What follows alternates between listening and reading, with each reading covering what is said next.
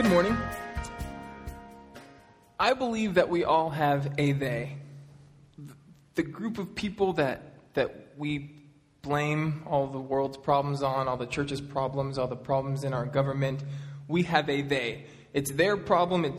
If we didn't have them, then we would be cool. And we all have this they. And if you're looking at me going, I don't have a they, you're the only one who has a they, well, then I became your they, and now you're in the same group as all of us. And so this morning we're going to ask the question, well, who is they? Like, who is my they? Who's your they? Who is they? Is they defined by socioeconomic status? Is it defined by how you vote? Is it defined by age, gender? Is it defined by your appearance? Like how do we define our they? Like, who is they? And as I've been thinking about who my they was, one of my theys, I have multiple, it was difficult for me to come up with one that I felt comfortable sharing because it's kind of embarrassing. I was embarrassed to come up here and tell you people that I didn't like, right? So it was kind of hard for me to come up with an example of it, and I did. And I wasn't totally sold on the example, but it was the best one that I felt comfortable sharing.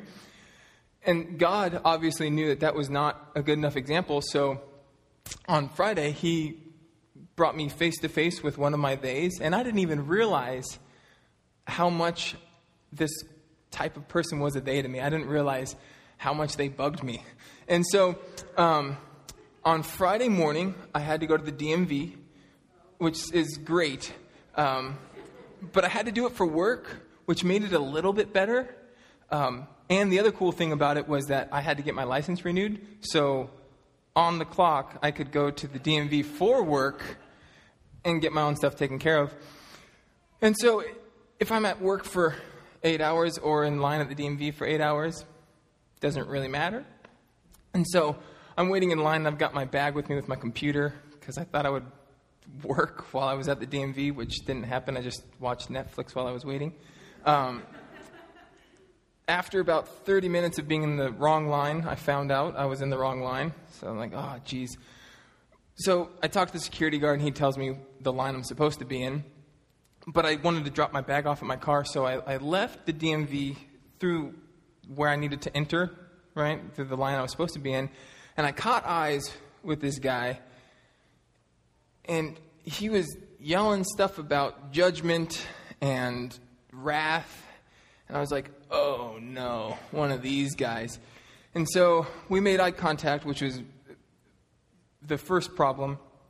And so I went and I dropped off my bag. And one of my spiritual gifts is that weird people like to talk to me. So if someone's weird, they will talk to me. They will find me and talk to me. So I knew I was in for it. So I came back, and lucky me, where I got in line was right where this guy was. And so he comes up to me, and he goes to hand me a tract. And I go, no thanks, I'm good. Which is the polite way of leave me alone, no thank you, right? Like, I'm not into what you're doing. I'm not into how you're doing it. And on my way over there, I knew that getting in an argument and debating this guy was going to be fruitless. So I decided I'm just going to ignore him like everyone else is doing, and we'll be good. But then he asked me a question, and foolishly enough, I answered. So when he said, how do you know you're good? So I'm like, I'm a Christian, and I believe in Jesus. Like, I'm good, no thank you. And no joke, say on the microphone, he goes, show me. And he got off my personal space, and I'm like, no thank you. And he had a Bible, not an iPad. And he's like, show me in the scripture. And he starts flipping through it. And I'm like, no, I think what you're doing is rude, and I don't want to be a part of it. I said, I don't feel like you're listening to me. No, thank you, right? We're done. And he says, I've been listening to you. I just don't believe you. I'm like, let's go, bro. Right? So,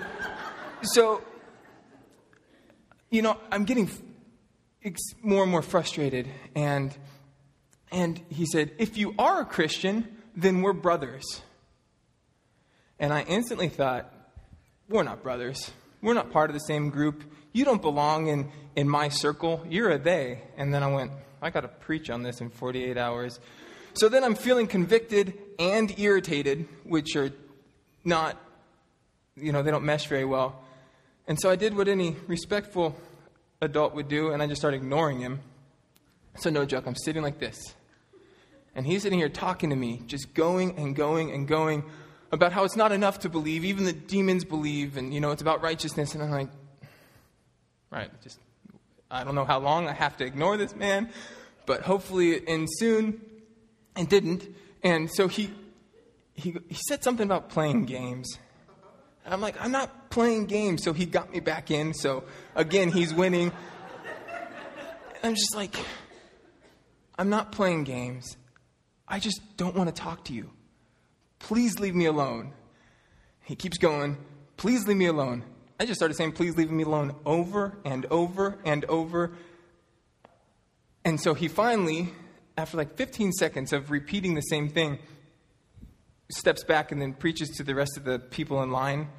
And again, it's like, let us just be miserable in peace. We're at the DMV, for crying out loud. And so then he starts preaching on it's not enough to believe. Even the demons believe. And he keeps on looking at me. I'm like, gosh. So finally, by the grace of God, he leaves. And some dude, a couple spaces ahead of me, it's kind of more gnarly looking, and he had a skateboard, which is fine. I like skateboarding, but if you skateboard to the DMV, might be some problems because you didn't drive to the DMV. And he was kind of gnarly looking. He goes, hey, where'd your friend go? I was like, that guy's not my friend, right? Like, yeah, no. And, he's joking. He's like, yeah, I know. And I realized I would rather be talking to this guy, the guy that I have less in common with on paper than homeboy over here. And I'm just sitting in line thinking, those people, right? I can think about the things I feel like he's doing damage for the kingdom. I have all these things where I feel like my way of doing it's a little bit better and why his way is wrong. Like, I get all that. But it was how I was thinking of him, that he was definitely my they. And before we get too much further into it, there's a difference between distinction and division. So there might be a group that I don't want to belong to. For example, I don't want to be a woman. I don't want to be mistaken as a woman. I don't want to give childbirth. I don't want to do any womanly things. I'm happy being a male. Okay? So there's distinction, and that's okay, but the division and how we view the people that aren't in our group, that is the thing that we're going to tackle this morning. Is who is they? What does Jesus say about our they? Why do we have a they? And what can we do about it? So the first thing, if you're like me and can't figure out who your they is because you're embarrassed to admit it, there's a really easy way to find out who your they is. You just have to think about people you're better than. I think I'm better than that dude who was bugging me. I feel like there's more fruit in my life, that my relationship with Jesus is more authentic. And I started going through it. And I'm like, yeah, I think I'm a better person than this guy. And so when we realize that pride is the center of our they-ness, well, then we know that Jesus has got a problem with it, right? When I realize that it's not okay for me to keep on thinking this way because it's all about self-elevation, it was just like, all right, God, let's deal with this. Let's deal with this. Show me who I am. Show me who these people are in respect to that. And we'll go from there. So the first baby step is something that we hear a lot. We hear this thought that you don't have to like them, but you have to love them. And while I believe there's truth in that, I just can't imagine Jesus saying that. I can't imagine Jesus saying, blessed are the poor in spirit, for they will inherit the kingdom of heaven. You don't have to like people, but you have to love them. Right? That just doesn't seem like the heart of Jesus. Now, again, there is some truth, because that dude, while I don't like him, I don't want to hang out with him, The one question I did want to ask him, but I didn't, was what church do you go to? So then I can never show up there. So we're not going to go have coffee or watch a game together. But if he was in a position where he was getting harm done to him, I would like to think that I would step in. Unless I was the one giving him harm. But I would like to think that I would step in. And I do care about his spiritual health. I do care about, the fact that he's part of God's creation and that, like I want good things for him. So there is truth that I don't have to like him. But we kind of tweak that idea a little bit, and we almost say it's better if you don't like them and then serve them anyway, because then you're being faithful. You're just being obedient to God. You're being obedient to his call. But if we take that to the extreme, it'd be like me not liking my wife, but serving her anyway, and going, man, I'm such a good husband, right? As opposed to actually liking her and serving her the same. And see, I just imagine that would be Christ's desire for us. That we would actually like our they. That we wouldn't have theys, but they would just be a different, distinct group. And so, if pride's the center of our theyness, then I would assume that Jesus is the only one who's allowed to have a they. Right? Because he's the only one that's better than everyone else, which is pretty cool. And so there's a scripture in Matthew that kind of shows the heart of Jesus and what he views about other people and the way that he views what we would call our they, or his they. And in Matthew 9, it says this: when he saw the crowds, he had compassion on them because they were harassed and helpless like sheep without a shepherd. That doesn't sound like a they. Like, Jesus doesn't have a they. He sees the harassed and helpless and has compassion on them.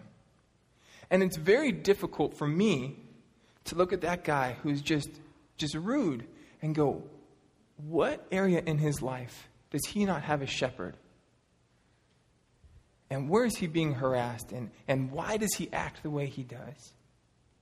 And have compassion on that part of his life that's missing. It's very difficult. It's much easier when you know the person's hurt, right? When you know someone has a big problem and then they're a jerk, it's much easier to have compassion. But Jesus can just see it. And that's what he's wanting us to be like him and see those irritating, frustrating theys and say, oh man, they act that way because they're harassed and helpless like sheep without a shepherd. Because, unfortunately, I am probably some of your theys. And I would hope for grace in those areas where you go, yeah, the reason you act like that or said that or do such and such is because in that area, you don't have a shepherd there. And that's okay because I hope for that grace. And so I'm expected to give that same grace. And as I was preparing and thinking about this subject, there was one scripture or story that was pretty obvious to me, like, oh yeah, that's the one that we want to go over. And it's the story of the Good Samaritan. And for anyone who's been going to church for a while, you've probably heard the story, but it's essentially Jews and Samaritans didn't get along, much like Republicans and Democrats or Laker fans and Celtic fans or like skateboarding and rollerblading. Like they are not the same, and nothing good can come from the other camp. In fact, I think the best job in the world would be to go to every Celtics game and just talk trash to the team. Like if I could sit right behind the Celtics bench, it'd be so cool. Except for I'd be at a lot of Celtics games, and nothing good can come from Boston. They've got the Red Sox, and they've got the Patriots. Boston's no bueno. So anyway, so that's kind of where the Jews and the Samaritans, that's kind of how they view each other, right? And so the Samaritan dude helps out this Jew in the story. But we'll go through it. It's in Luke chapter 10. It says this: on one occasion, an expert of the law stood up to test Jesus. "Teacher," he asked, "what must I do to inherit eternal life?" "What is written in the law?" he replied. "How do you read it?" He answered, "Love the Lord your God with all your heart and with all your soul and with all your strength and with all your mind, and love your neighbor as yourself." "You have answered correctly," Jesus replied. "Do this and you will live." But he wanted to justify himself. So he asked Jesus, "And who is my neighbor?" He just asked, does all this church stuff, does it extend to my they? Like, can I just love the people that are in my in-group, in my circle? Like, can I just love God and love the people that I get along with? Like, is that enough? Does it really extend to my they? So Jesus responds with this very famous story. It was not famous at the time, it just is now.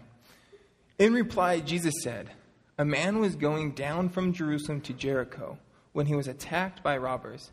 They stripped him of his clothes, beat him, and went away, leaving him half dead. A priest happened to be going down the same road, and when he saw the man, he passed by on the other side. So too, a Levite, when he came to this place and saw him, passed on the other side of the road. But a Samaritan, as he traveled, came to where the man was, and when he saw him, he took pity on him. He went to him and bandaged his wounds, pouring on oil and wine. Then he put the man on his own donkey, brought him to an inn, and took care of him. The next day he took 2 denarii and gave it to the innkeeper.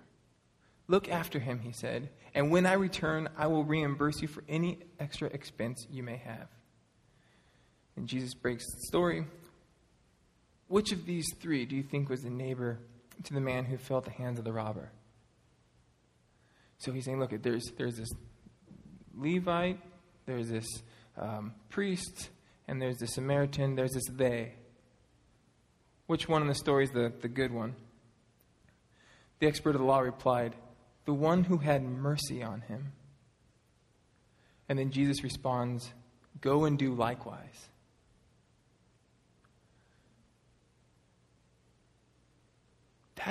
That's intense.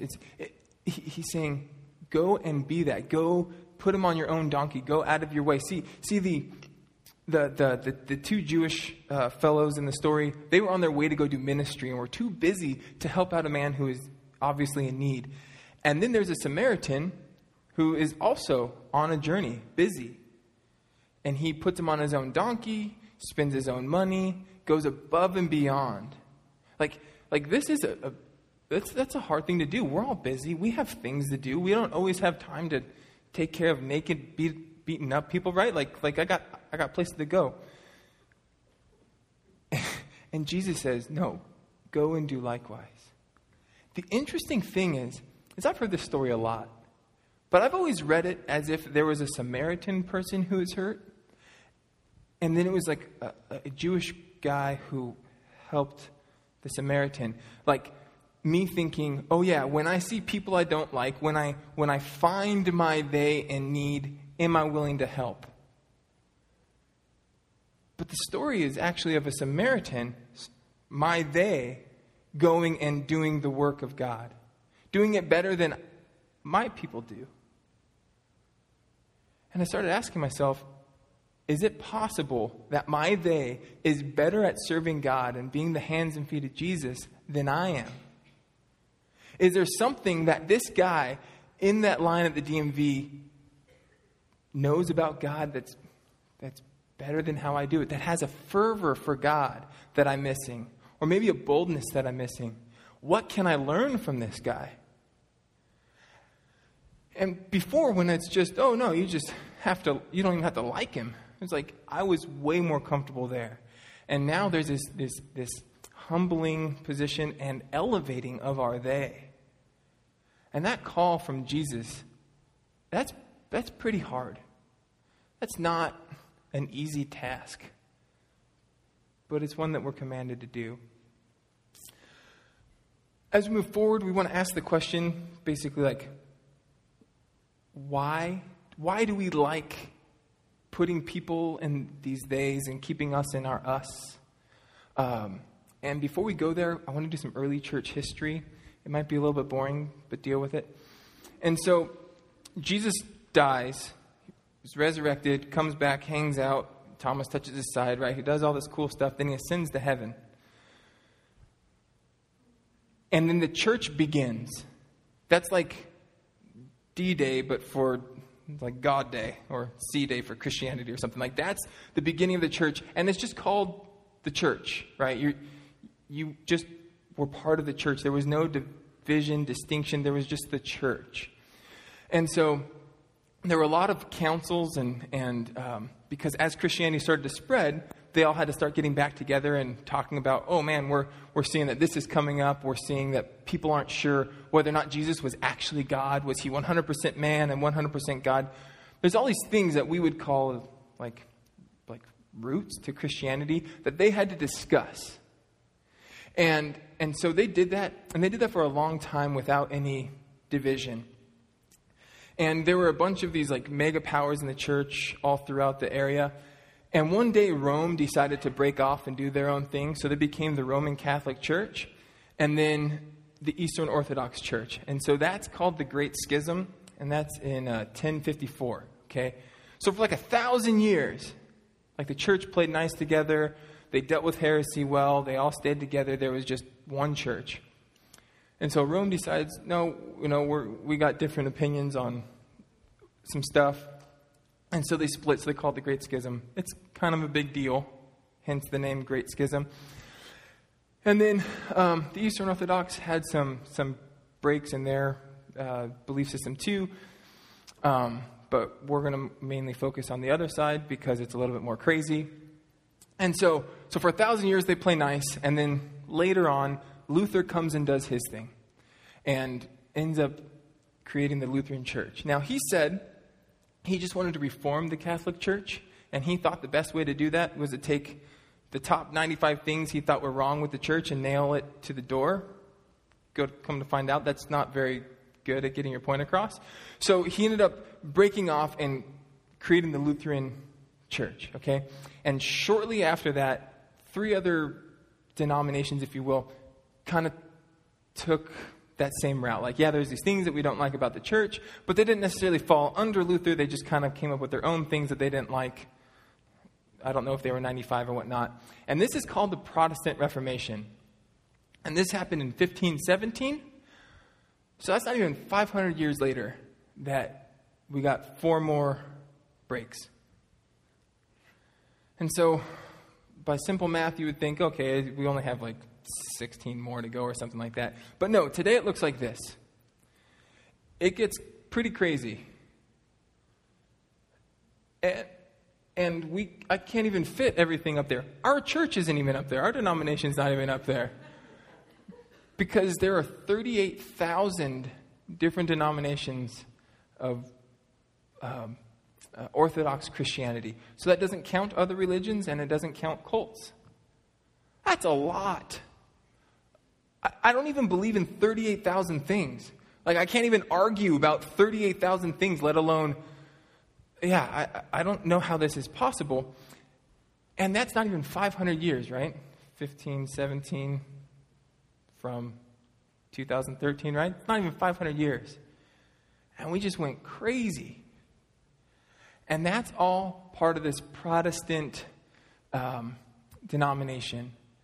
And we find ourselves in the Protestant church. And I'm proud to be a Protestant. I specifically go to a Protestant church and not a Catholic church or an Orthodox church. It's by choice. And I, by choice, go to a Free Methodist church. But it is kind of a bummer that we have so many divisions. And I think part of the reason we do is based off our name. We're Protestant. The root word is protest. Like, by definition, we define ourselves by what we're against. And that's disappointing. Again, I love most of church history, except for when we, killed people in the name of Jesus, and that's not my favorite. But other than that, I love our lineage. I love a lot of the stories as to why we are here on this Sunday morning and how it is all traced back to Jesus. I think that's super cool. But I just wish that we didn't get here by protesting.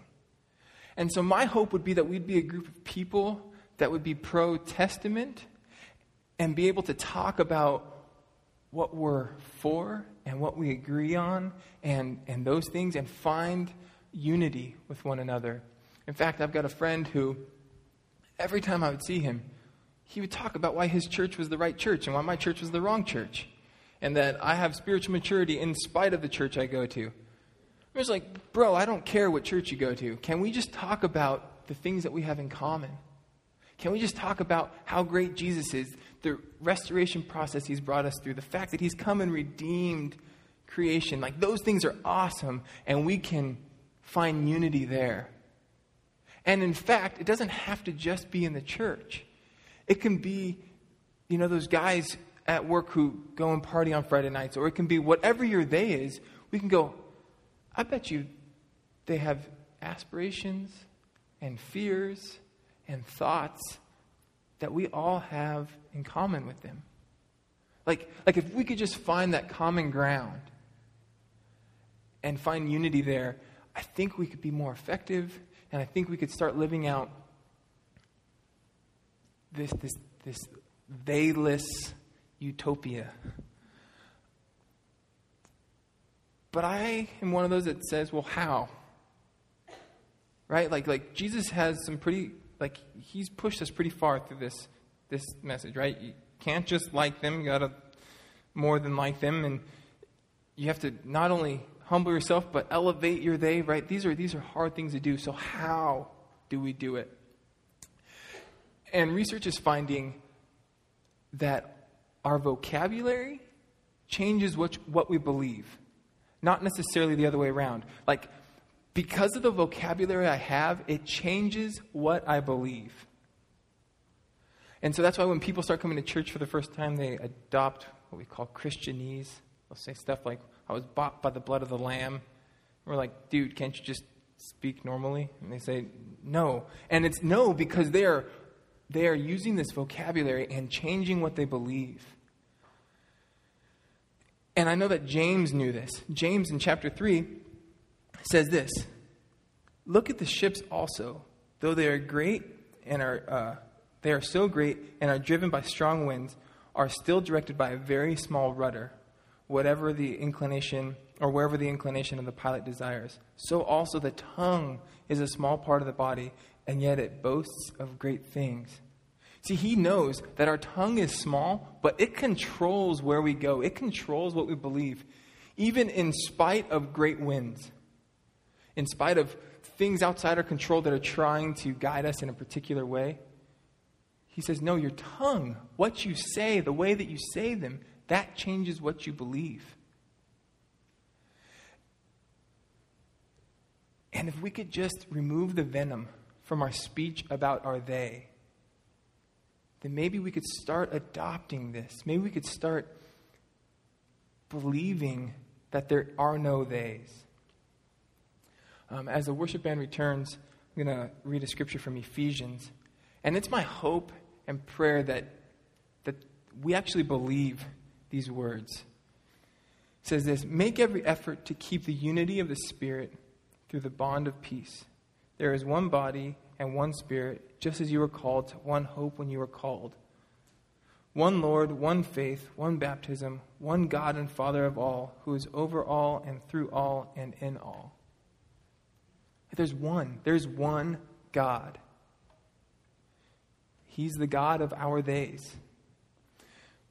Earlier when I was talking to Pastor Bob about this idea, he said, I like to think of it as us and not us yet.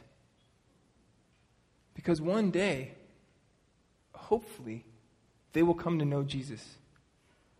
Hopefully, everyone will come to saving faith in Christ. And I don't want to have this mentality of them as they were once a they. They were a they. No, they just weren't us yet.